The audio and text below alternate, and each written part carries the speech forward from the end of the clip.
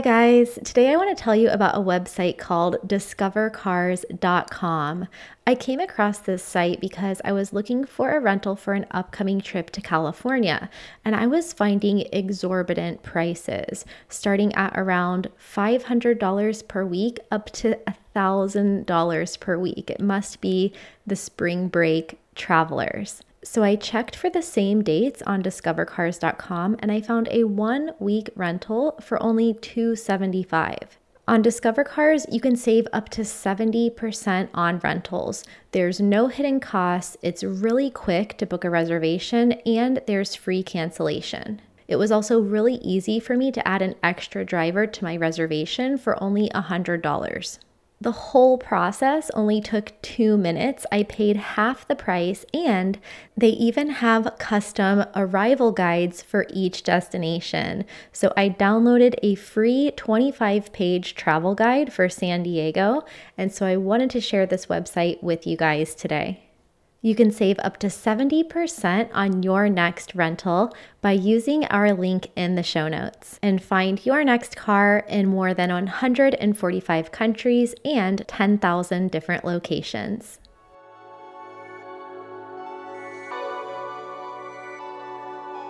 Welcome to Badass Digital Nomads, where we're pushing the boundaries of remote work and travel, all while staying grounded with a little bit of old school philosophy, self-development, and business advice from our guests.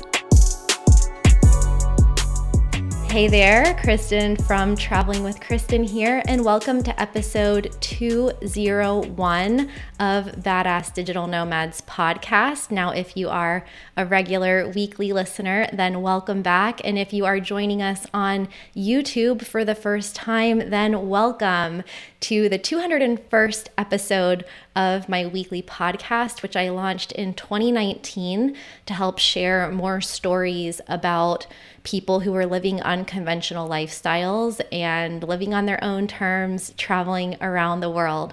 So if you're new to the show, we publish a new episode every Tuesday in the morning around 6 a.m. Eastern time.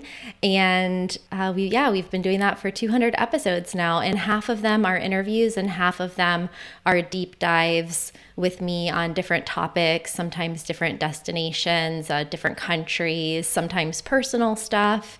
So I wanted to do something different and do a live stream because a few of you might know this. I think Scott knows because he's been subscribed to the channel for a really long time. He's been a patron for a really long time.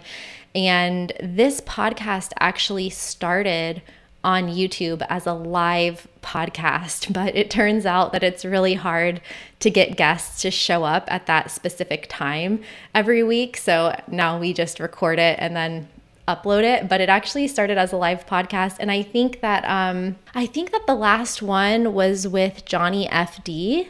Do any of you know Johnny FD from either real life or YouTube or his podcast? He doesn't have it anymore, but it was called Travel Like Boss. We had a live stream with him. I think that was the last one in like 2019 or something like that. So since I haven't done a live stream all year on YouTube, and to celebrate the 200th episode, I wanted to do a live stream today. So welcome to the party. And what I'll do is I posted in the YouTube community page the other day about this live stream and the podcast. So people left their questions for me there. So we'll answer some of those. We'll kick off with some questions from my Facebook group, which is also called Badass Digital Nomads. And then we'll do live stream questions here. So we'll save the best for last. Well, everyone's great. Okay. Oh, the other thing is that now YouTube has podcasts. So that was another reason why I wanted to do this, because I've created a podcast feed on YouTube of Badass Digital Nomads. So you can actually subscribe on YouTube and get those episodes here. So we're going to try to get every single one, and maybe we'll do more video podcasts since it is on YouTube now. So if you are on the live stream and you want more video episodes of Badass Digital Nomads, whether it's just me talking to you or talking with a guest, then let me know in the comments And let's see. Wait, Johnny's living in Dubai? Oh, I did not know that. Last I saw, he was in Ukraine. Interesting. You learn something new every day. So we did have a question from Marvel who gave the super chat. Oh, and Eric's here. Thank you, Eric. Eric is one of my top patrons and top super chat providers. Also one of my top DJ live stream contributors on Twitch. So for those of you who don't know, I'm a part-time DJ and I sometimes do DJ sets on Twitch. So thanks, Eric, for being there. And Marvel was asking, how many languages do I speak? And the answer is 2, English and Spanish. And we actually have a question about languages today, so we'll talk about that. I learned Spanish through a study abroad program and an immersion program when I was 20 years old. And I did a 3-month study abroad in Costa Rica. And after about maybe a month or so of full-time classes, I felt like the language clicked.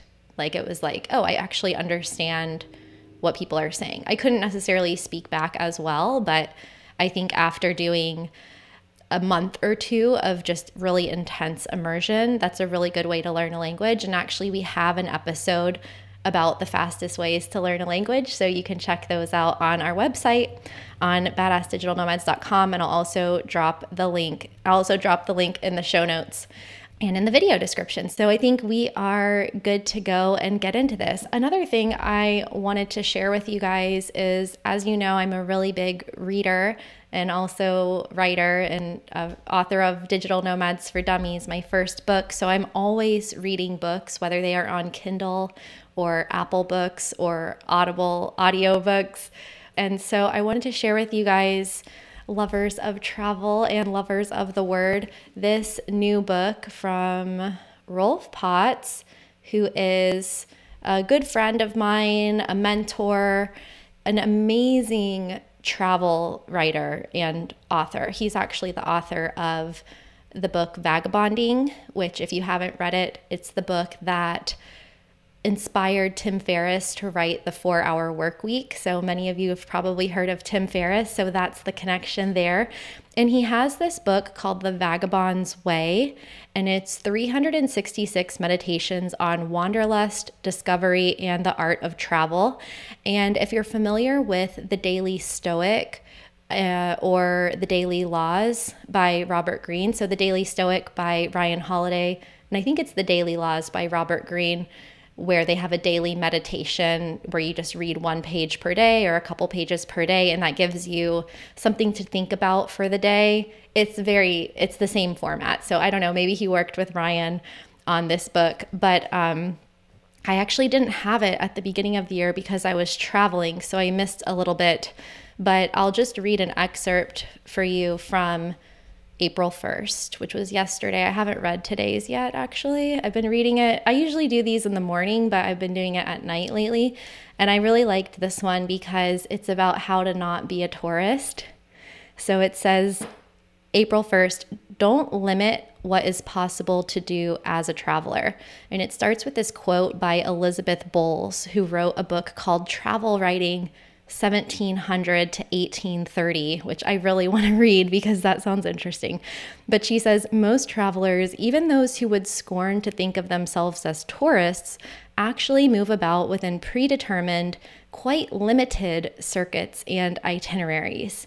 And this really jumped out at me because of, like the top places to go and see and do lists that I also put out there. But sometimes it can be hard to get creative about where to go next. And so something I'm always reminding myself of is to get off of the beaten path. Like, of course, you want to see the most famous landmarks when you're traveling, but there's also something to be said for creating your own itinerary. And so I will read a little bit of this to you here. It's just 1 page, and this is in Rolf's words. He says, As the Continental Grand Tour developed as a kind of peripatetic finishing school for British aristocrats in the 17th and 18th centuries, young travelers were expected to abide by specific routines as they went from place to place. When English traveler Thomas Coryat went to Germany in 1608, for instance, he visited 15 cities in less than 3 weeks, climbing each of the town's highest steeple for an initial overview, then systematically seeking out local courts, libraries, treasuries, warehouses, museums, and theaters, tallying statistics and copying inscriptions into his notebook as he went. Coryat had been subjected to these travel protocols in part to structure his learning, but also because England's aristocratic class feared that its young were liable to have too much fun if they followed their instincts in foreign places. In 1731, an editorial in London's Gentleman's Magazine argued that grand tour itineraries had become inadequately structured. They said, "The rational design of traveling is to become acquainted with the languages, customs, manners, laws, and interests of foreign nations. Instead, our young are immersed in all manner of lewdness and debauchery, and have brought home dancing, gaming, and masquerades." End quote. Though we modern travelers aren't required to check off a systematic list of activities, we still tend to constrain the journey by falling back on accepted routines. But in spite of the trendy attractions, social media certified photo vistas, and sightseeing routes that tell us what we're supposed to do and see in a place, don't let other people's priorities constrain the spontaneous possibilities that you find along the way. And that is his entry for April 1st. And again, it says, don't limit what is possible to do as a traveler. Do you guys like that? I love this entry, and a few things stick out to me here. First is the Continental Grand Tour. So as Rolf mentioned, the Continental Grand Tour was like this rite of passage for the wealthy this was the 1600s. And just even thinking about the Continental Grand Tour makes me very grateful that today travel is so accessible to everyone.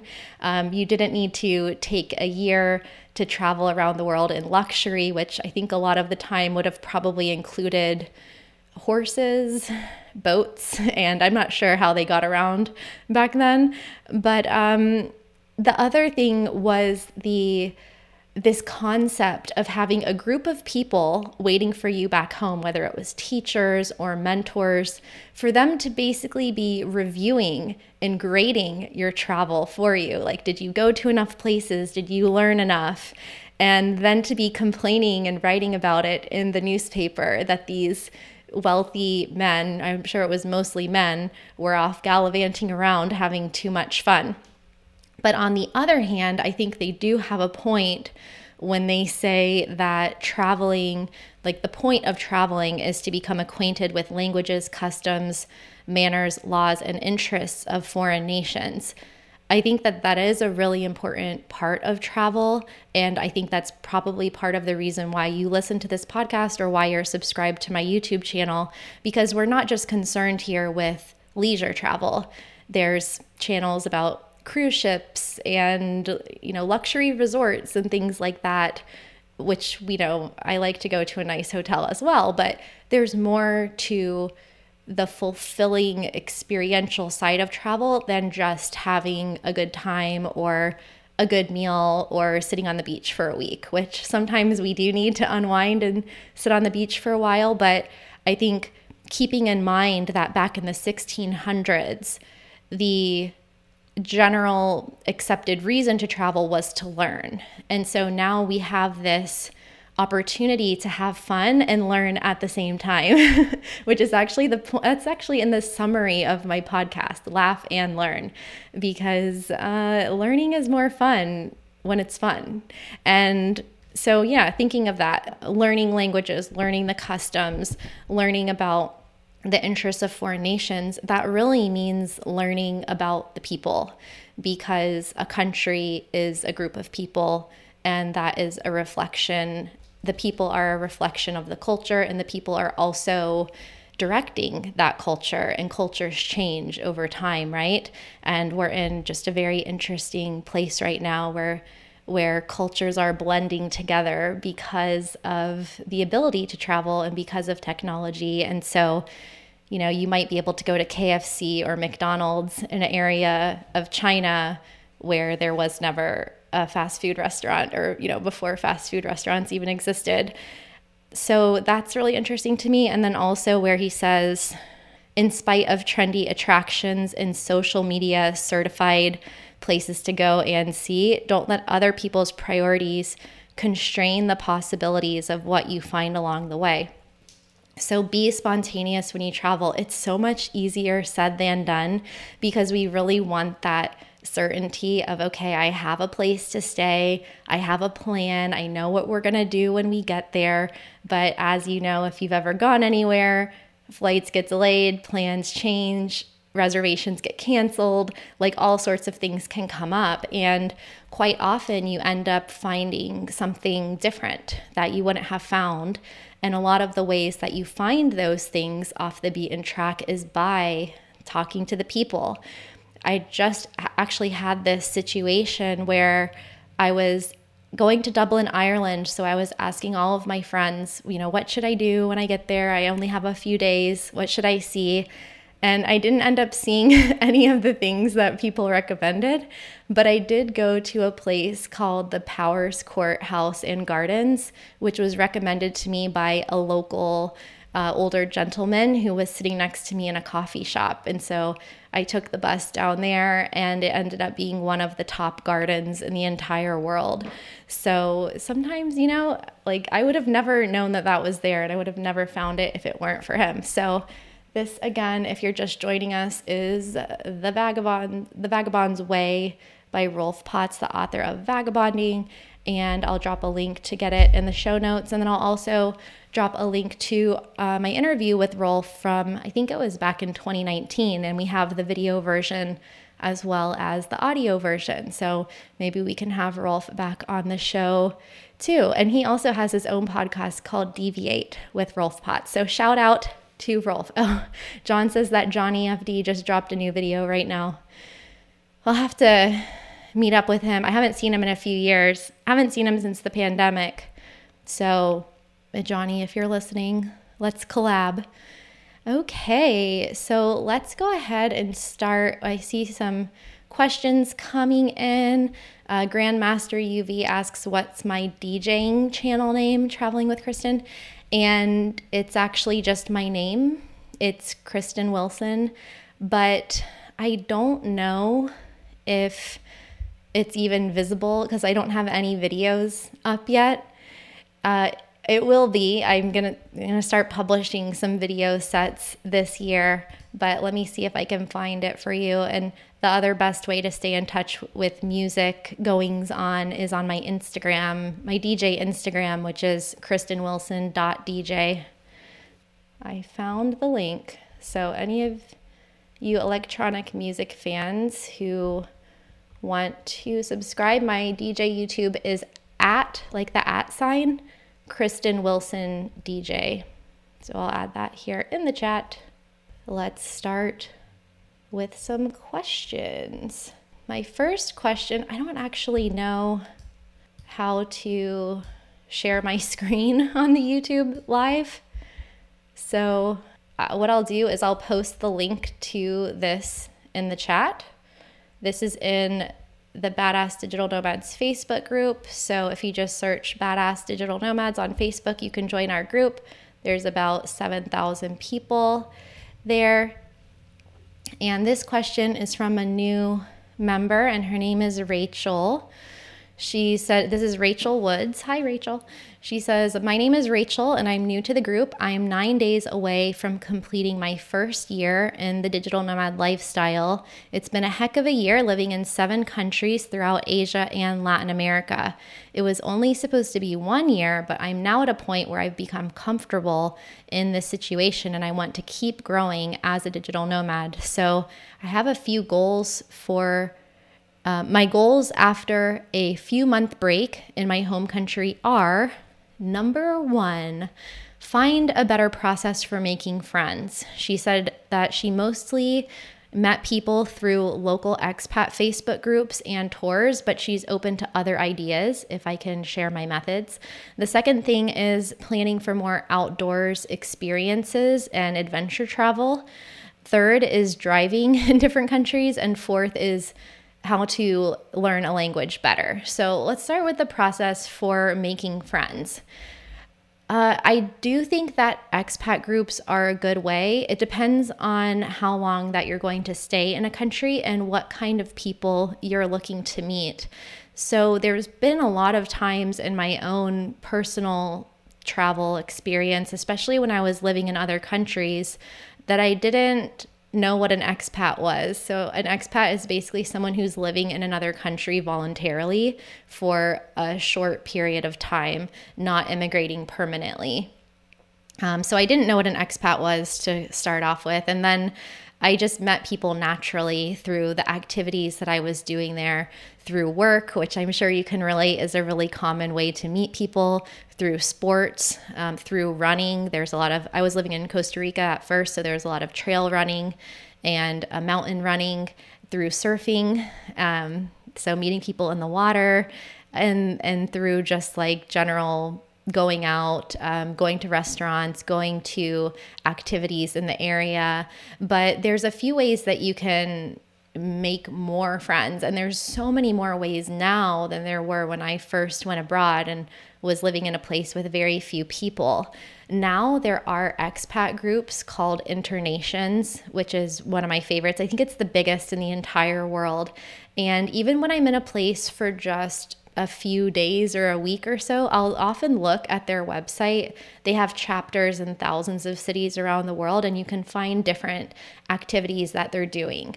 Another option that I use a lot is meetup.com, because I find that Meetup is more local people, and Airbnb experiences a lot of times is with other travelers. So if you're going to be somewhere for a long time, you can do something like Airbnb experiences or going on tours, but you might just meet other tourists. So going on meetup.com, you can choose any number of interests, from people interested in wine to meditation, sports. I mean, like anything is there. And then she mentions Facebook groups and tours. So Facebook groups are good as well. I like to use Facebook for looking up specific people that I know that have been to a destination. So what you can do is go on Facebook and put in the search bar, my friends who live in Mexico City or wherever it is that you're going. And then you can actually find people that you know that live there or that have been there. You can put my friends who have been to, or my friends who traveled to. And then you can ask them, hey, do you know anyone who lives here? Are you still here? Do you have any recommendations? And, you know, when it comes to friends, like quality over quantity, right? Like we can have a lot of acquaintances, but when you want to just make real friends and go deep, you can't be friends with like 10,000 people. So I've found that going through your personal network, or kind of going deeper with somebody that you meet at a meetup or an event or something like that, and then getting introduced to their circle of friends, is a really good way to meet people in other countries, because one single person can be like your entryway into a whole new social circle in that place. And then she asks about planning for more outdoorsy adventures and exciting experiences like camping, climbing mountains, skydiving. She says that in the last year, she mostly stuck with the easy and quick cultural experiences. So probably things that Rolf was talking about in his book, right? Staying on the beaten path, doing those touristy things. I'm not the best camping reference. I don't have any urge to do like skydiving or cliff jumping or bungee jumping or anything like that. I am really into hiking and mountain climbing. So I would think that, let's see, with camping, you might be able to go to sites like Hip Camp and like places where you can rent campgrounds and meet people that way. And I'm also sure that in forums or by going to even other YouTubers pages that are like really into camping or really into van life or things like that, that could be a way to meet people. Even if you did, like, let's say you did a camping or skydiving Airbnb experience, talk to the person that's the guide or talk to the teacher or the instructor and then ask them how to get in touch with more local people. And for hiking and climbing mountains, the best way that I've met other people that want to do that is through co-working and co-living spaces in the area. So that's actually a really good way to make friends as well. If you join up with a travel tribe or a group like Wi-Fi Tribe or Remote Ear or Hacker Paradise. And I think we have some referral links for those I'll drop in the show notes. But that way you can do 1 week or 1 month or 2 weeks with people that live in that place and are co-living together, or that are traveling through a destination and they're traveling as a group. And then all of a sudden you have instant people to go on hikes with. When I lived in Norway, which I have some videos about living in Norway at the Arctic Co-working Lodge, we had people that were like, let's go eat together, let's cook breakfast, let's go foraging for mushrooms, let's go surfing. And so I found that that's a really great way to meet other people that want to go on hikes. And I'm still friends with a lot of those people. And we would go drive 3 or 4 hours and go hiking. That was up in Lofoten in Norway. And it was so much fun. Driving, she asks about riding a motorbike through Southeast Asia or places to go for road trips. I would never ride a motorbike through Southeast Asia. Actually, Rolf, who wrote The Vagabond's Way, he had an accident there and lost his sense of smell. I'm not sure if he completely healed from that, but if you've ever been to Bali or Thailand or Southeast Asia, you may have seen or met somebody who got in a scooter or moped or motorbike accident. So I find it to be too dangerous. I have done it in Bali, but going long distances, I don't have the desire to do that. I'm not that adventurous. But for renting a car and exploring remote areas, I think Northern Europe and the Balkans, or really like anywhere in Europe, I think is great for that. Whether you're doing an RV, van life, or if you just want to go by yourself and just rent a car, like it's very safe. There's plenty of places to park, plenty of places to camp. You've got internet connection, like 5G everywhere. So I think Norway, Sweden, Finland, Estonia, very beautiful places. Estonia is great because it's flat, so you don't have to worry about driving up any mountains or curvy roads or anything. And I also have gone on some great road trips through Eastern Europe and the Balkans because you've got these really like wide open spaces. People drive really fast. So if you like to drive fast, then it's good.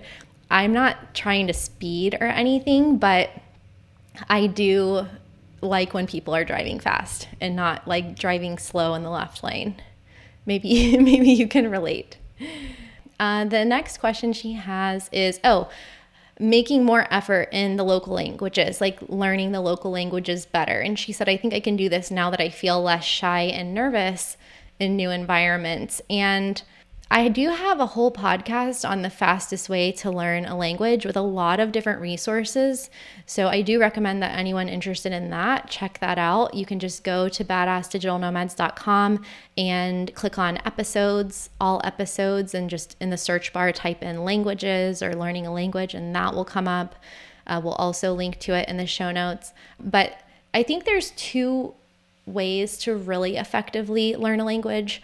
One is the incremental approach where you are just committed to learning a language and you're going to do it 15 minutes a day for like the next 10 years. And that way, when you're just familiarizing yourself with it so much, you can learn. And there's a lot of apps that I actually link to in that other episode where you can talk on Zoom or, on video call with other people that speak that local language, and they will practice with you, and it's quite affordable. So you really don't have to leave your house despite which language platform you use to start or which books you use. As long as you're consistent with it, and that you are talking to locals there. And I think it does help to eventually go to that country so that you're surrounded by the language. And that leads me to immersion, which is a way to learn a language really fast, where you go to a country for a few months and you're not working full time. You're not really doing as much sightseeing as you would if you were just on vacation or as a tourist, and you go specifically to that place to learn the language. Now, it might take longer if you're, trying to learn Mandarin versus trying to learn Spanish, but there are a lot of schools where you can do an immersion in a homestay and actually live with people that speak that language, and just try to stay off of social media and stay off your phone and speaking your home language and try to learn it that way. And I think that's harder now than it was before because there's so many distractions. Like, you can be doing an immersion program and then watching Netflix at night. So I think that that's a really good way as well. And also a tip that helped me was to learn verbs instead of trying to memorize vocabulary words. So if you've ever taken a language class in school, you know that it's based on memorization and you don't really learn that much, or you don't remember what you've learned, right? So when you're focused on learning the conjugations of verbs and how to communicate actionable words, that vocabulary will fill in the blanks. And so I used to always look up words that I didn't know and just write them down and write down the definition, and just writing down the words instead of asking someone, oh, how do you say this? How do you say that? I retained it better. And I think that that's because we retain more by doing things and writing things than we do by listening. So I don't know what the stats are, but like listening, we might retain just a lower percentage of the information. So it's almost like setting a goal. Like if you think about a goal, it's still a real goal, but if you say it out loud, it makes it more real. But if you write it down, it makes it like really real. And so I think that helps with languages too. So we'll do a few of the questions from the live stream and then also from the YouTube community page. It looks like we have some people who are in cold places. Florida is hot right now. I'm like sweating in here, but I don't want to turn on the air conditioning because then it will be loud on the podcast. This is kind of a preference question. This is Sam asking, which non-Schengen country is the best to live as a digital nomad during summer? So non-Schengen countries could be the United Kingdom, countries in Eastern Europe. I think it's really all about preference, I would say somewhere that the electricity bills aren't going to be really high, like somewhere that you don't need to use air conditioning. So maybe in the UK, maybe Scotland, something like that. You could do some hiking. The weather's really nice. I've also spent, now Croatia's in the Schengen, but the Balkans, Bulgaria, Bosnia, Herzegovina, really affordable places to spend the summer, and places where you have mountains and you also have beach, or you also have like different climates. Somewhere else, Albania could be a really nice place to spend the summer because you've got beautiful beaches there. Montenegro, those could be some good places. Scott is asking, where am I looking to travel to next? So I actually am going to the United Kingdom next, and that will be around mid-April. And then I'm going back to Ireland. And I think I'll just be in Europe for the rest of the year, traveling around. So stay tuned for where I'm going next. A lot of people saying congrats on your 200th episode. Thank you guys. 200 seems like a lot, but then sometimes I see people that are on episode 1431, and I'm like, wow, that's a lot. I guess it's all relative. Okay, we have someone asking about income. If a person doesn't have regular income to document to qualify for a digital nomad visa, do you recommend going to that country for 3 months and then switching countries as an approach? Appreciate your input. So yeah, that's tough. A lot of digital nomad visa programs will allow you to show savings accounts or some sort of proof of income. It might not have to be the exact same amount per month. You might be able to show work contracts or other ways that you're going to get that income. But it's also good to remember that digital nomad visas have only existed since 2020 to 2021, and there were plenty of people traveling this way before, but we were mostly traveling in a gray zone where we didn't have official approval to be able to work in that country. And then the definition of work was kind of a gray area. It's like, if you work on your laptop, is that the way the laws were designed to prevent working in that country, or is it working for a company, in a physical workplace? And so a lot of people would just travel around as tourists on a tourist visa and a passport, and then they would change when their visa was up. So it's a gray area. Oh, we got a super chat from Eric, $49.99. Thank you, Eric. Oh, he has to leave. I thought it was a question. He said headed to Whole Foods for groceries. Have a good day. Thanks, Eric. Eric's the best. So generous, says Sam. Thank you. Okay, let's go to some of the questions from the YouTube community page. The first one is from Matt K, and he says, how do you make friends and keep connections when traveling so much? I went nomadic for the past 3 years, but I was slow traveling, spending 6 months to a year in each country. Landing in a place that I don't know anyone has been pretty lonely, honestly, and I feel like it takes 9 months to make friends. So he says, okay, that's the question. How do you make friends and keep connections when traveling so much? If you want to keep the friends that you have in those countries, it can be difficult if you're just making friends with locals because they don't have as much of an incentive to really invest a lot of time in creating a friendship with somebody when they know that you're just going to be there for a couple months. And this is a problem I've had with dating as well. So I don't know if anyone's figured that out. I think it just depends on the person and where you meet them. But it's really quite easy now to make friends with other people in the remote work community and keep those connections. And the best way of doing that is to attend conferences and events. If you attend a remote work or a digital nomad conference or join with one of those travel groups that I recommended, then that's the best way to meet people. And you're also meeting people that want to meet people and make friends. And then you can travel with those people. You can meet with them in other countries. Nomad Cruise, we had the founder of Nomad Cruise, Johannes, on the podcast. We'll link to that. And that was something that they did before the pandemic, and now they're starting to do it again. But it was basically a cruise ship with 200 to 500 digital nomads on the cruise ship with like other people that were on the cruise as well. But now what they have is Nomad Base, where you can kind of be on the Nomad Cruise on land, and they'll do meetups in Playa del Carmen, in South Africa, in Cyprus. And so you get to see those same people and you just become friends with them over the years. So the first time I went to one of these conferences was in 2018, and you could end up working with those people. You could end up living with those people. You could end up dating people, getting married. I mean, we've seen it all. So I think that's the best way. And then you're keeping connections with people that are also able to move around and be location independent. And then what do you do when a city or culture just isn't your vibe? If you don't like it and you don't find people or crowds or anything that you're looking for. So there's two things that I do.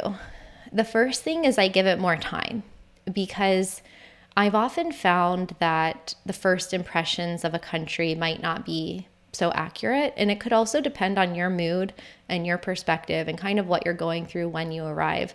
So this happened to me when I went to Athens, Greece, where at first I was like a little bit in culture shock. It is a little rough around the edges there. I wasn't in a good neighborhood. My air conditioning didn't work. It was really hot. I was sick with the flu. It was like all of these things. The internet was slow.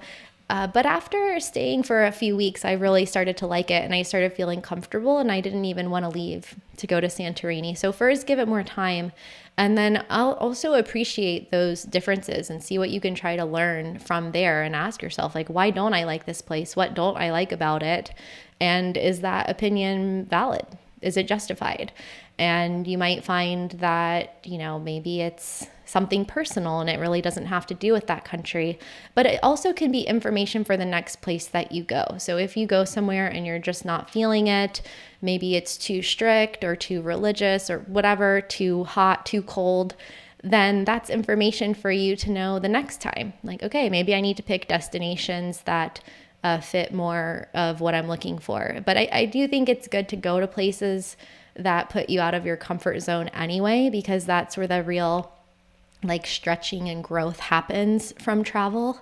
Now, there's people that go to every single country in the world, and I don't necessarily have the desire to do that, but I can imagine that after going to every country, you would have a very interesting perspective where you feel like you've experienced a little piece of each culture. And so I like to keep an open mind. But there's also, probably places that I wouldn't go back to, given that there's so many other places to go. Red Puma says that, they just want to know if I've been to Puerto Rico. So they just moved down to Puerto Rico to convert a house into an Airbnb and add another income stream. And he says that the amazing thing about living in Puerto Rico is its accessibility to New York, New Jersey, and Florida, and tax advantages for living there year round. I would have to agree. And he said, have you been to Puerto Rico? Yes. So I used to be really into surfing. I was a competitive surfer.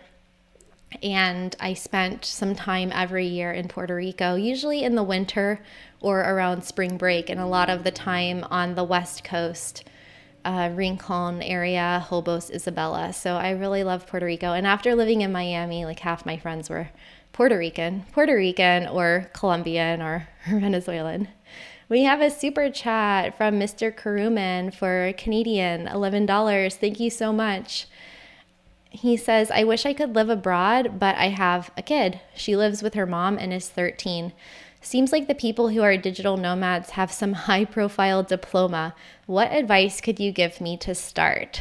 Ooh, this is a great question. So I have talked about this topic a lot. We do have a whole category on our website, if you check on badassdigitalnomads.com, where you can listen to episodes about traveling with kids and traveling as a family.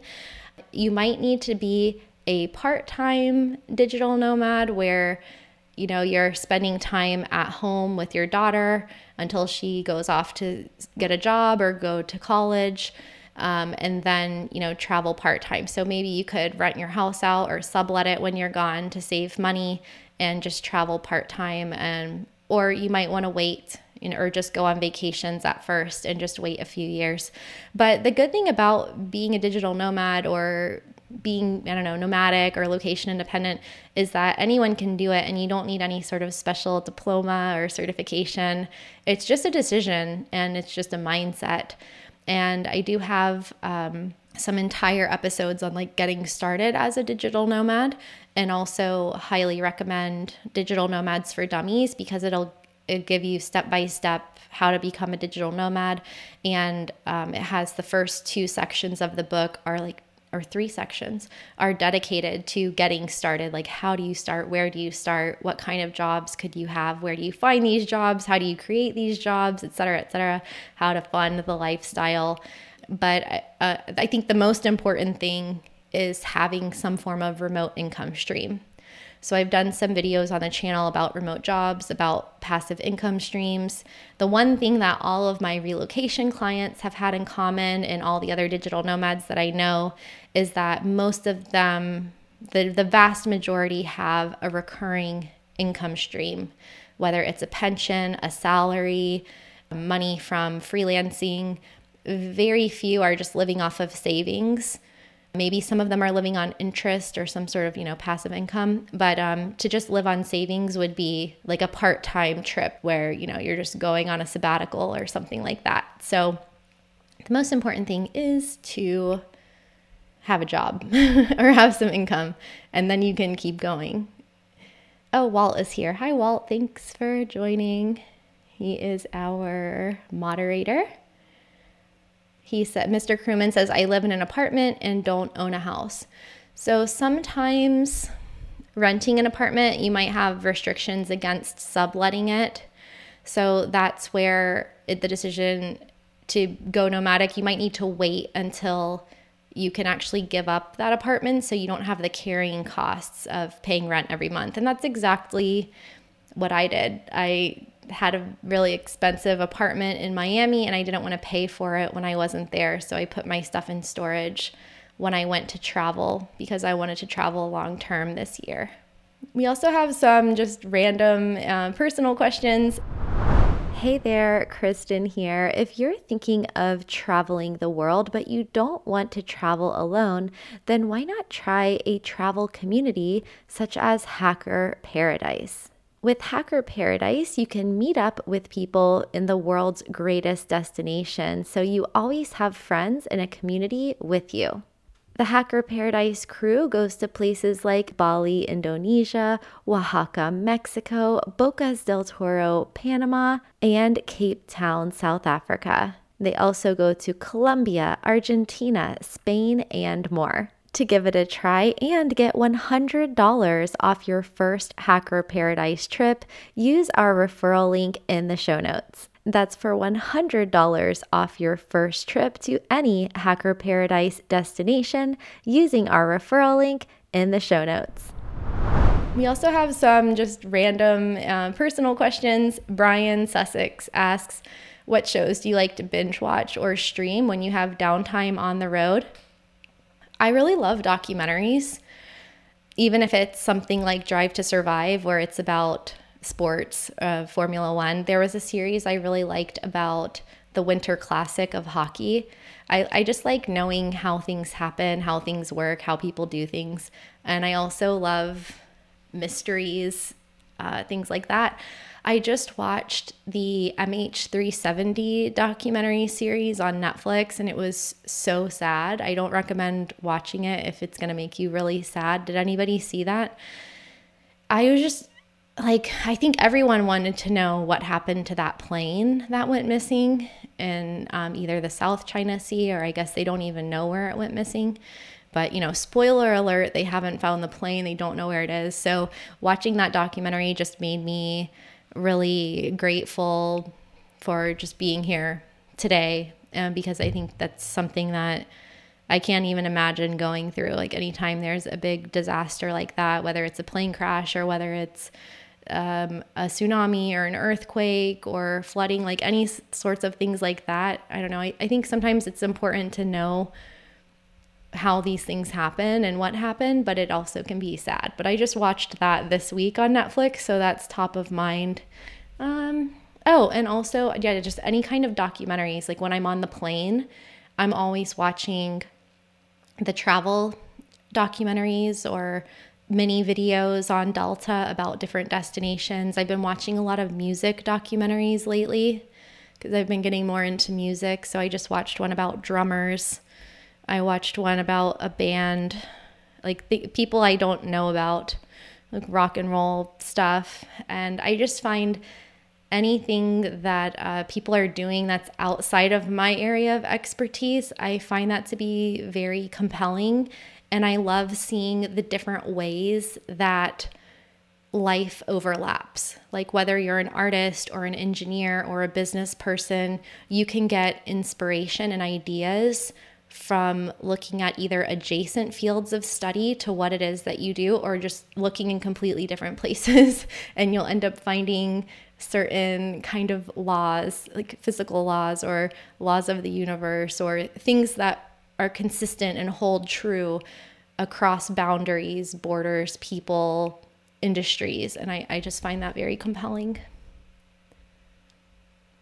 Dave has a question about, this is Dave M. I know we have a lot of Daves on the channel. is about how I manage work-life balance. So he says, I remember earlier videos where you mentioned doing things like going skiing. With the growth of your social media content, has this become a 24/7 job, or can you actually relax?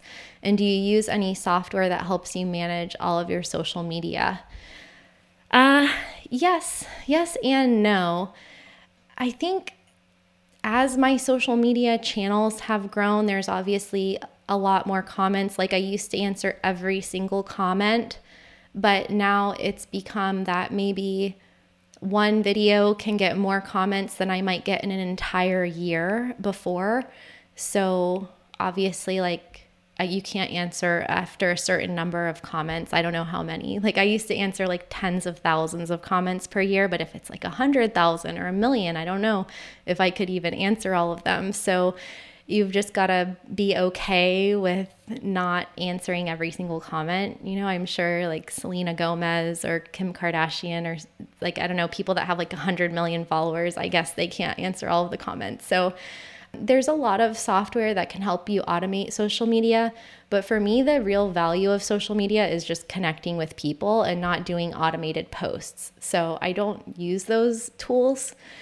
I've just been okay with not doing 100% of that. And I also have an assistant named TJ who helps with messages on social media and also on LinkedIn, emails and things. And so if there is something that she doesn't know or that needs my individual attention, then she'll let me know.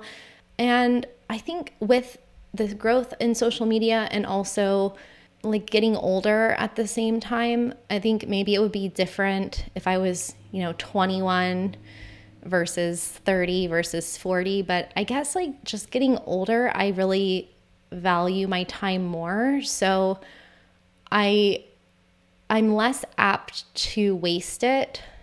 Like I still waste time. I'm still a human being, don't get me wrong.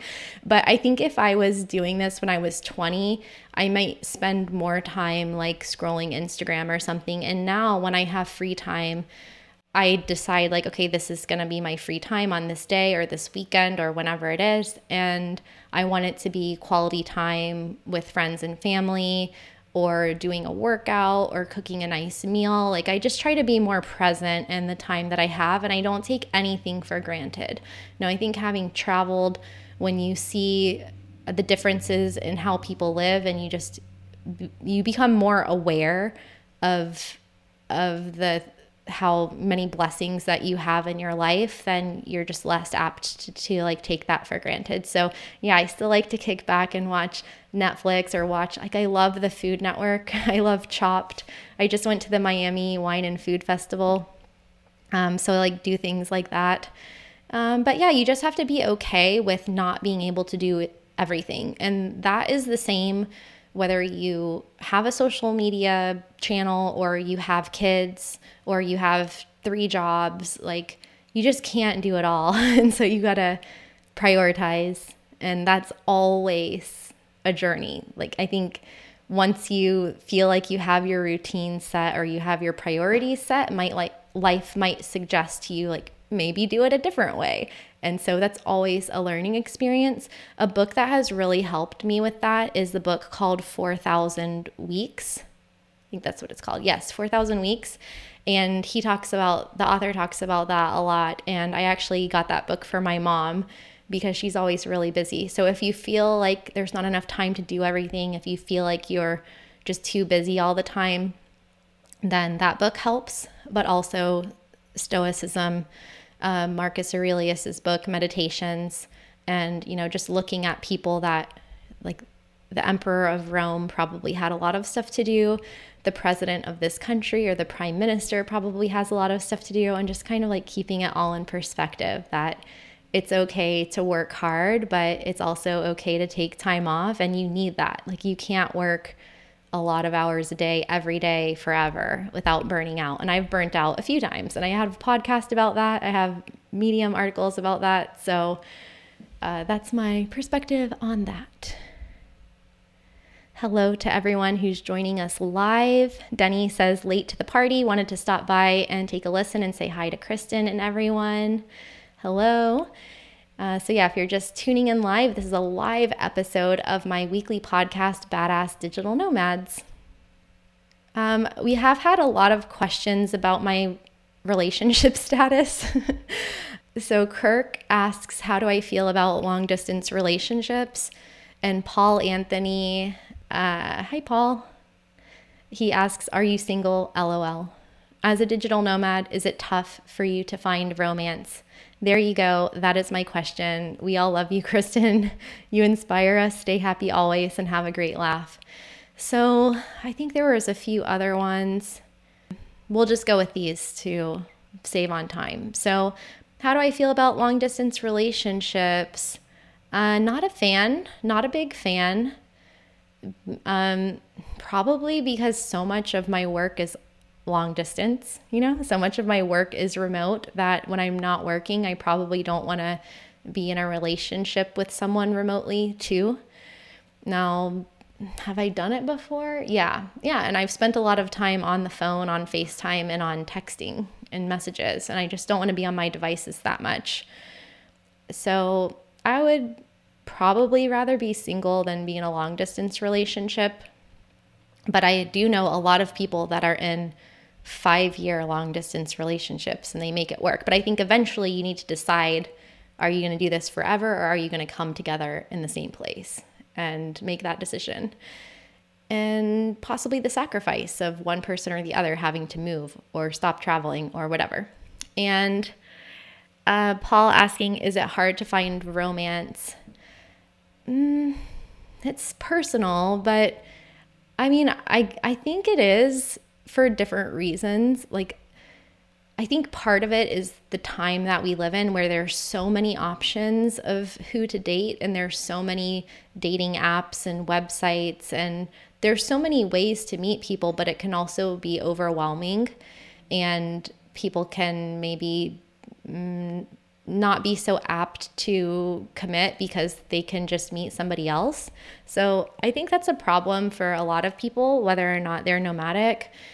As a digital nomad, there are a lot of solutions now. There's nomad soulmates, there's like dating sites and apps for digital nomads. And I think through these work and travel groups and also through conferences and events, you can meet other people that are also traveling and have relationships that way. And I know a lot of people who are in committed relationships or who have gotten married and had kids because they met somebody when they were traveling or through one of these events. I think for me personally, like it's just been rare that I meet somebody that I click with, that it's like, okay, this is my person for the next 5 years or life or whatever. And so I don't know. I think it has to do with just chemistry with people and being in the right place at the right time. So I don't have a good answer for that one. But I do have a few live streams on dating as a digital nomad. And I also have a podcast episode dedicated to that. So just search dating. And Kayla, who's doing our podcast show notes, will add that to the show notes. We've got another super chat from Jeff Wright. Hi, Jeff, longtime subscriber on the podcast or on the YouTube. And I don't know what this question is. It sounds like an NFT, actually, what you're describing, Jeff, but thanks for the super chat. We have a new question from Nadia, who says, how do jobs with location flexibility mix with visas for digital nomads? So to get a digital nomad visa, you just need to show that you either have a source of remote income that's usually, in the majority of cases, from outside of the country where you're applying for the visa. So the main thing that they want to see when approving you for a digital nomad visa is, are you working for a company that's outside of our home country, or do you have clients that are outside of this country? And do you have enough money to stay here without getting stranded and needing to get a job that would take away from our locals? So if you have a job that's remote or location independent or flexible, you can use your income from that job to apply for a digital nomad visa. Now, every digital nomad visa has a different requirements, just like with any country with a residency permit. But I do have, let me see if I can find it, digital nomad visa database. And I should have the link for you here. We'll link to it also in the show notes, but this is $47 and you can get access to the digital nomad visa requirements for almost every country. Now it does need to be updated for 2023. So we will do that, but that can kind of give you a lot of the information in one place. And it took us about a year to put this together because there's so many countries with digital nomad visas and there's so many different rules for each one. While I'm getting that link, I will read another question. And this one is from Atharva Sharma. And he says, how do you deal with the loneliness that the digital nomad lifestyle brings? And that is another topic that I've talked about. I think I have a YouTube video about it. I definitely have a podcast about it. And I wrote a Medium article about it. Oh yeah, here's the video. But my main conclusion or my main takeaway about loneliness is that you can feel lonely anywhere. It's just part of being human. I personally don't feel like I'm more lonely when I'm traveling than when I'm not. I think it's quite easy to just feel lonely in your house, in your home country. And so none of us are exempt from feeling loneliness. It's just something that connects us as emotional beings. But knowing your kind of boundaries, like how much social interaction do you need? How introverted are you? How extroverted are you? That can help guide you to, looking for those ways, like we talked about earlier in the podcast, ways to meet people, ways to make friends. And somehow traveling makes me feel more connected, even when I'm not physically with friends or family members. I think just being here on YouTube, being on the internet, talking with people helps me feel connected, but also observing other cultures and people and talking with them. It just kind of makes me feel like we're all in this together. And you can be at a music festival or a concert with like 80,000 people and you can feel lonely. Or what I say in this article is that you can feel lonely in a relationship. You can feel lonely while sitting on the couch or laying in bed with your significant other. Like loneliness can hit at any time. So I deal with it by accepting it and then thinking, just being curious about why am I feeling lonely and what do I need? And how can I adjust? Because life is just, we're constantly adjusting. We're adjusting to our emotional state. We're adjusting to our desires, our dreams, our goals. We're adjusting to outside external things that happen to us, good and bad. And so, yeah, it's part of the journey. Wolfgang asks, what is the main reasons why digital nomads fail? They all appear super happy, sitting with their MacBooks close to the beach, yet a solid number of expats lack success. That's an interesting question because I wouldn't necessarily call digital nomads expats. These are two different things. So a digital nomad is just somebody who can work remotely or who can support themselves with finances that come from a remote source, bank account, through the internet, whatever it is. And that allows them to live nomadically without having to stay in one place. Now, expats are just people that live in another country for a determined period of time, a few months, a few years. Not all digital nomads are expats and vice versa. You can be a digital nomad in your home country or in another country.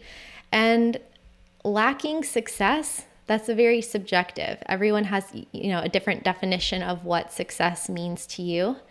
But I can say a reason why digital nomads fail, if we are to conclude that failure is quitting the digital nomad lifestyle, which I don't think it is, because you can take breaks. You can have a phase of your life being a nomad and then not do it again. Just like you might play basketball in high school and then never play again. It's just something you can do. It's something you can experience. But if we are to say, okay, if people fail, they don't want to quit the lifestyle, but why do they fail? What is that basically saying? That's saying that probably they ran out of money, or that something happened that they were unable to overcome. Maybe a feeling of loneliness, maybe an injury, something that causes them to go back to square one.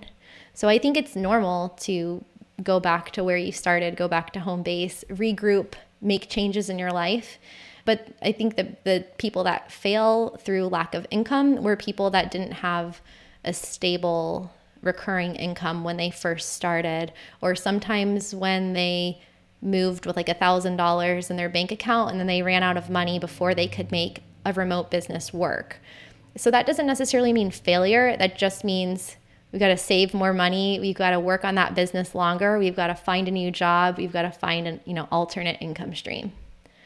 So hopefully that helps.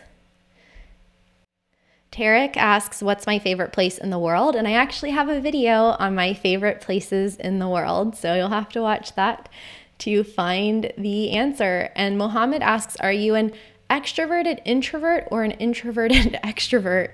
How do you handle culture shock as an introvert? I think an extroverted introvert and an introverted extrovert could be the same. I don't know. Is that an ambivert when you're both? I think all of us can be both. There's obviously people that trend more outgoing and extroverted. The interesting thing is I was actually voted most outgoing in high school, but I would probably call myself more of an introvert. But all of my friends and you guys might think I'm more extroverted. So who's right? We don't know. Depends on the day, right? And then how do you handle culture shock as an introvert? I think the best way to handle culture shock, whether you're introverted or extroverted, is to learn more about it and learn why you're experiencing culture shock, and just be curious about it. Culture shock just means that you're in a place that feels different to you than what you're used to. And the longer that you're there, the more you might start to adapt to that culture, because we do become a bit a product of our environment. And you might then think your home country is actually quite weird, which results in reverse culture shock, which is also a thing. You can't escape the culture shock. You're either getting it on one side or you're getting it on the other. And I was just talking about this in the video where I'm talking to locals in Belfast.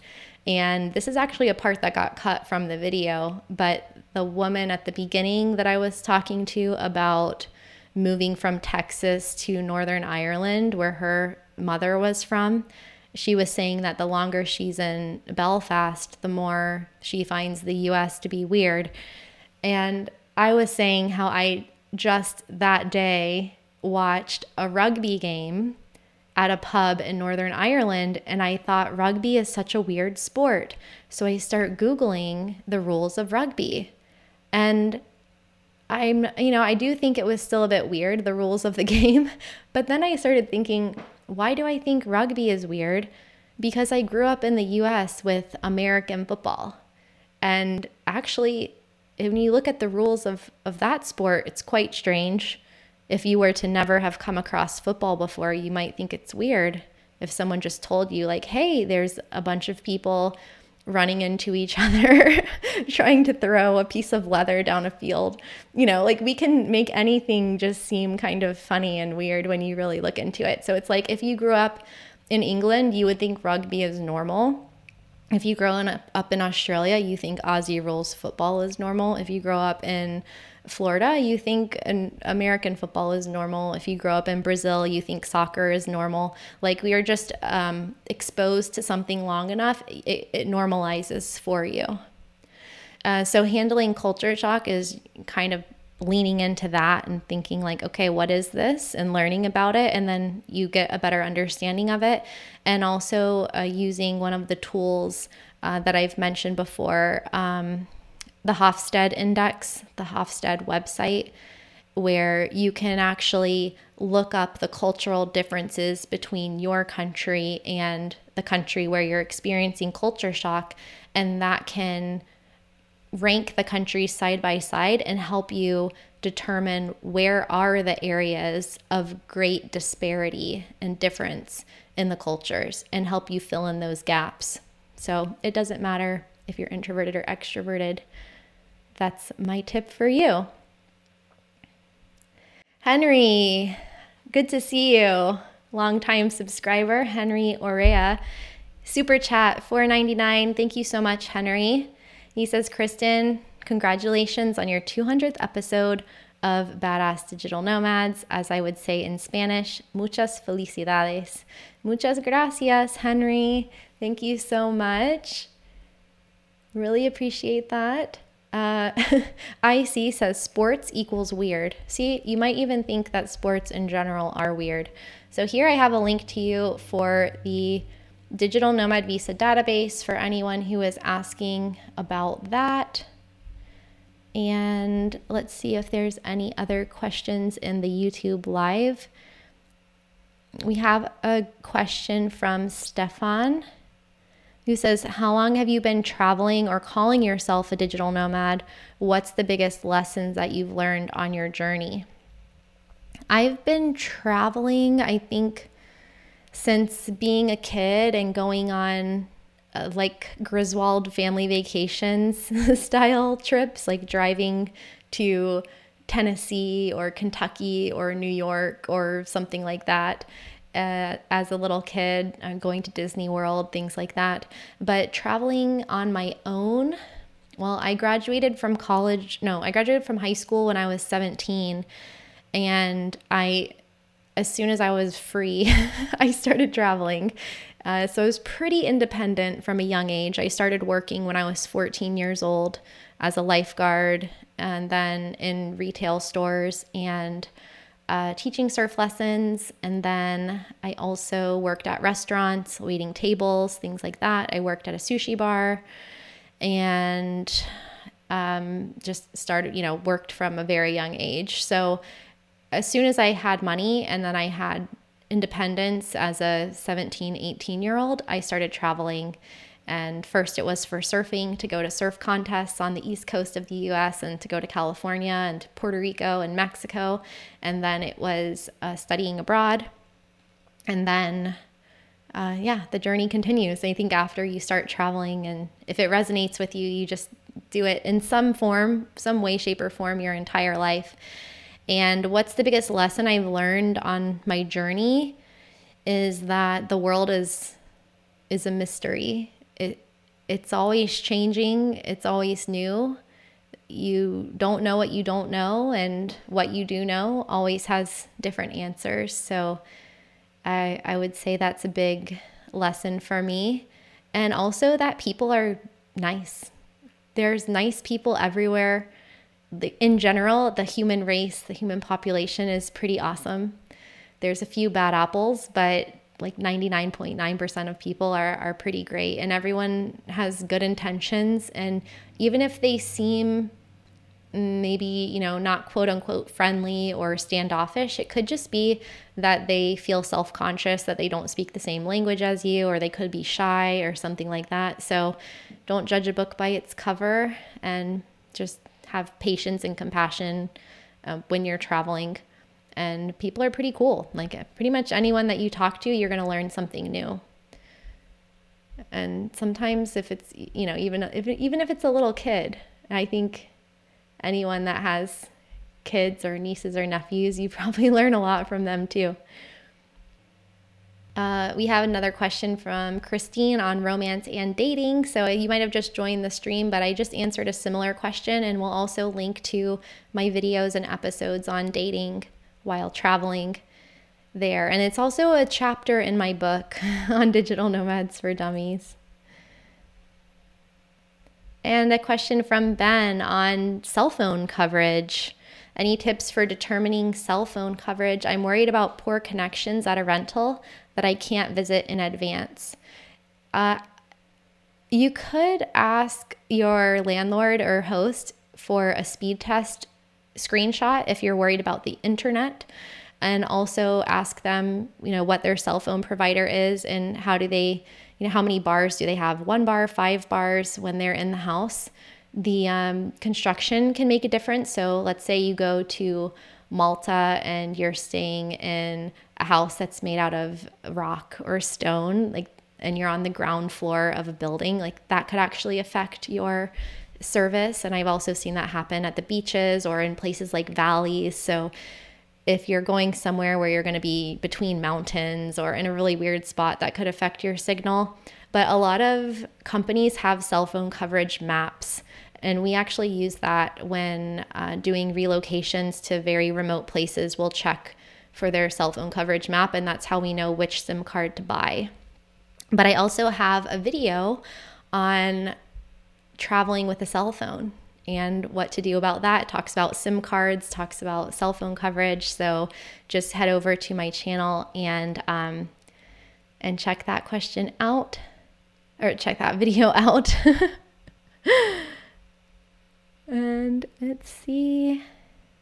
Ronald has a question on LGBTQIA travel. He says, any gay men with input about a friendly attitude toward gay expats abroad or not safe destinations? Yes, I do have, I'm not a gay man, but I do have, my friends Brent and Michael from Brent and Michael Are Going Anywhere. That's their website. They have a lot of resources on that. They are digital nomads from Seattle, and they have been traveling the world for many years now. So you can look up their episode on our website or go to their website.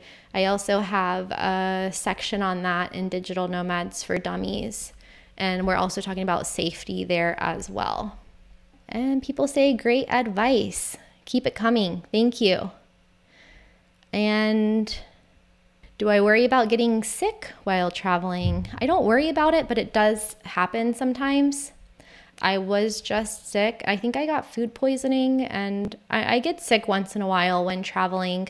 But the best way I found to not get sick is to just take care of your immunity year round. You know, make sure you're getting enough sleep, exercise, sunlight, eating healthy foods, restricting, alcohol intake, and just keeping your immune system healthy. Yeah. Oh, we have more super chats. Thank you guys. Josh Rodriguez, Florida Realtor, $20 from Josh. Thank you so much. Nice to meet you. I don't think I've seen your picture before.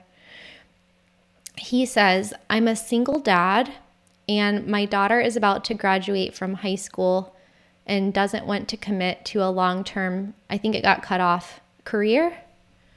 Okay, we're missing part of your question, Josh. Post it there. We'll come back to that one. But if that's part of the question, if you are someone who doesn't want to commit to a long-term career, I think now is the best time to be alive, because you don't have to commit to one career. You can have side hustles. You can have multiple income streams. You can be in the gig economy working as an independent contractor or a freelancer. And with each of these experiences, you're building your life resume. And you can ultimately get a job with a company even without going to university. If you just go from high school to working, I do think it would help to do an internship or something, try to get some experience in the workplace first, but it's certainly not necessary. There's plenty of people that are just, learning online, doing online courses, learning through trial and error and experience, and teaching themselves the skills that they want to earn money doing. And it's really just about doing a good job, but getting a few case studies, starting with one client, maybe doing work for free or at a discount, and then just building your Rolodex of clients. And you can have a location and freedom from the beginning, which wasn't always the case. And we have another super chat from Henry. Thank you so much. Double super chat from Henry today.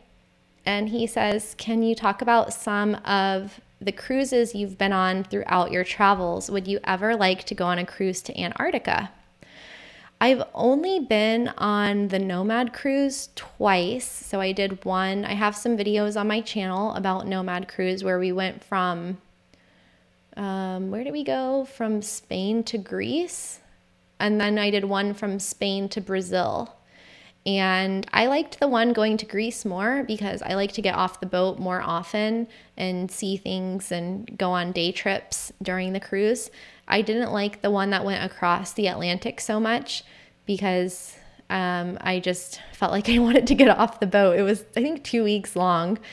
It had pros and cons. Like, it was cool to cross the equator for the first time, and you definitely have a lot of experience to bond with the people on the boat because no one can go anywhere. But I personally like to get out and hike and explore more. But I love seeing the sunrise on cruises, and there's just, it's weird. There's like a lot to do on a cruise somehow. But now I'm more hesitant to go on the cruises because of some of the research I've done on the downsides, especially environmental impact of cruises, the health risks. You know, we saw a lot of people get stuck on cruises when there was an outbreak of something or COVID and people getting locked on cruise. Like, that's my worst nightmare, getting like stuck on a cruise ship that's just floating, that can't go anywhere because everybody's sick, or like the toilets stop working, or the water, or like something like that. That's like my worst nightmare. But I've also been on a cruise from Florida to the Bahamas. That was kind of generic, but I think there's some really cool ones that go to like Alaska or like Antarctica, as you mentioned. But I think those cruises are different. The ones that go to Antarctica, I think they're smaller. But I have seen in my research that, you know, cruise ships also can be guilty of dumping trash in the ocean, contributing to like the plastic that's out there in the water. They're not held accountable for that. And the sounds of not just cruise ships, but other types of large ships, the sounds of the motors can interrupt the communication of animal life in the ocean. So I don't know if maybe there's another way that they can power these ships that they're not polluting so much and they're not making so much noise. So I don't really know if I want to support the cruise industry anymore. But I would like to go to Antarctica at some point. But I also would kind of feel guilty of going to Antarctica because I don't want to, you know, like create more emissions by going to Antarctica. So it's like, what do you do? Matt is recommending a book that says Never Split the Difference, Negotiating as If Your Life Depended on It. It's very good. Thank you. Thank you for the book recommendations. I also have, if you Google Traveling with Kristen Amazon or Amazon store or shop Amazon Traveling with Kristen, you can come up with my Amazon page where I have a lot of the gear that I use, and I also have books and a book list on there. And IC is recommending supplementing D3 for your immune system, 10,000 IU per day. How much I was taking vitamin D supplements at one time. I can't remember how much it was. And glutathione is great for the immune system. I have gotten that in those hydration IVs before, but I never really felt a difference, but I'm sure it was doing something. Okay, we have Josh back with his question. Okay, I'm a single dad. My daughter is about to graduate from high school and doesn't want to commit to a long-term career until she explores the world, hoping to discover her true passion. I have the budget to spend 3 or 4 weeks visiting places with her. Do you have any suggestions? So that's really cool of you, first of all. I think my life definitely changed when I was able to study abroad, and I was thinking of doing an episode about a gap year, whether you're doing an adult gap year or a study abroad gap year. I think that travel can really help you determine what career path you want to go down and give you ideas for what you can do in the world. So if you have the budget to spend 3 or 4 weeks visiting places with her, I wouldn't want to suggest places for you guys to go, because I think this is a really good opportunity for your daughter to express the places that she's interested in, and they might surprise both of you. So I actually just found my scholarship application when I got to study abroad in Costa Rica, and I was reading in my own application from 2001 that I wanted to go to Spain or Italy. And the reason I wanted to go to Italy was because I had been there before and I was comfortable with that comfort zone. And I had family from Italy. And the reason I put Spain was because growing up in Florida, I thought, okay, it could be very helpful to learn Spanish. And my city of St. Augustine is sister cities with San Sebastian in Spain. And so I wanted to learn more about that cultural connection between Spain and North Florida. I ended up getting assigned to go to Costa Rica, which was not on my list, but it was a destination that ended up changing my life. And even if I wouldn't have picked it first or wouldn't have necessarily been on my radar, I'm really glad that I went. So I recommend with my relocation clients to do a meditation.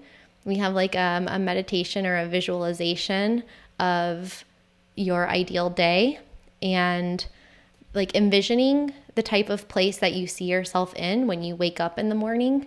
Like, what sounds do you hear? What temperature is it? And people come up with a lot of things that they wouldn't necessarily like spin the globe and pick that place on the map. So you can kind of start with what are places that just intuitively excite you, and asking her that, like, what are your top 3 places that you've always wanted to go? Maybe it could be like Belize or Egypt or South Africa, like who knows what could come up there. And then also doing like a meditation or visualization can help. I do also have a podcast with that visualization, and you'll have to come back for that link because I don't know which episode it was, but it's on choosing a destination. So we'll dig into that. Kayla has a lot of work for these show notes because we're linking to so many episodes, but if you go on badassdigitalnomads.com next week, we'll put the link in there.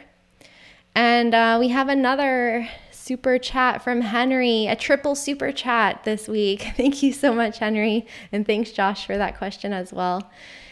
And okay, he says, in your opinion, what is one country where you notice that people are always eating healthy? In the past, you talked about how in Japan and Turkey, you didn't really notice healthy foods. Thoughts on that? Yeah, well, unfortunately, people are eating less and less healthy, it seems, in a lot of places where the standard American diet is becoming more accessible. In Turkey, I didn't actually notice many American or like US food chains. The thing I noticed in Turkey was that there's a lot of desserts, there's a lot of bread, and there's a lot of meat. And you can also get, fruits and vegetables and things like that. But it seemed like when I went out to lunch, there were 5 different kinds of bread. And I wouldn't necessarily say like eating that much bread at one meal is that healthy.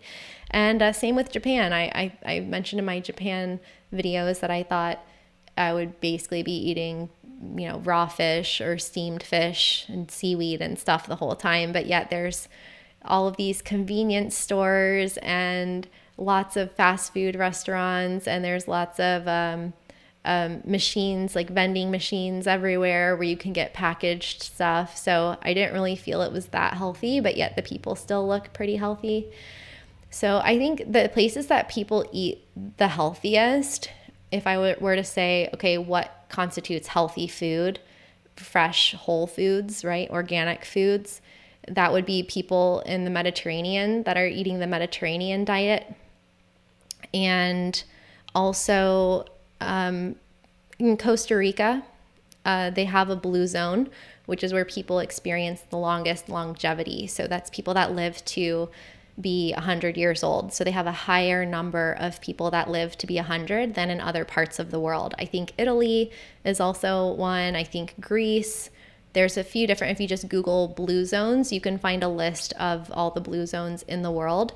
And I think that they just tend to eat more fruits and vegetables, and they also have like a bigger range and variety of these fruits and vegetables. And especially in places like Costa Rica, they have all the exotic fruits that maybe have more vitamins and things like that. So those would probably be the places where people are eating the healthiest. But I also think it has to do with the commercial food supply and what's in it.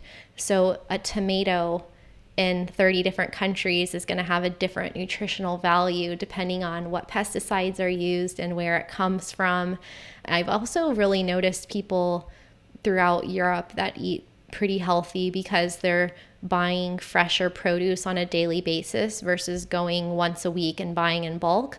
And a lot of times in cultures where people shop more at local markets, where the food doesn't have to travel as far, so it's not losing as much nutritional value, and it's, from that soil in that area, or maybe it's organic, I think that also helps as well. And so you'll find that a lot in every country. You can find these outdoor local markets. And the good thing about traveling, especially if you live in the US or Canada, like these markets can be more expensive than the grocery store, but in other countries it can be more affordable than shopping at the supermarket. So that is a bonus.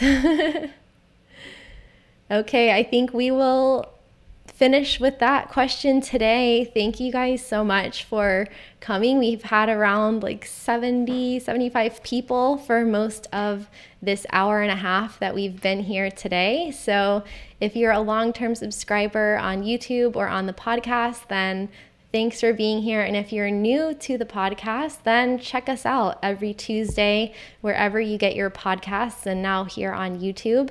Or on badassdigitalnomads.com, where you can get deep dives on different travel and remote work topics with me, or interviews throughout the year. And we're going into our 5th year of the podcast. So thank you so much, everyone, for your support. Thanks for all of the reviews, super chats today, everyone asking great questions in the chat. This has been so much fun. So we'll have to do some more live podcast recordings in the future. So see you guys next week for another YouTube video.